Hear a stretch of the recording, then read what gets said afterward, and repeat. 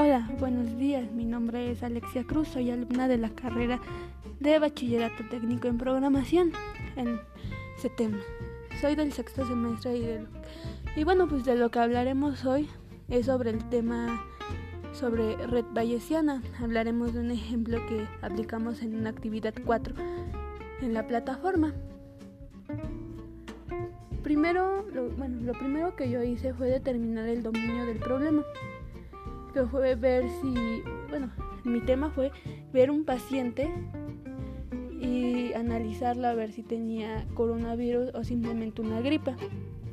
Mi segundo paso fue seleccionar mis variables, que fueron los síntomas, los análisis, el tratamiento y los resultados. El tercero fue construir mi modelo, que fue un modelo de red bayesiana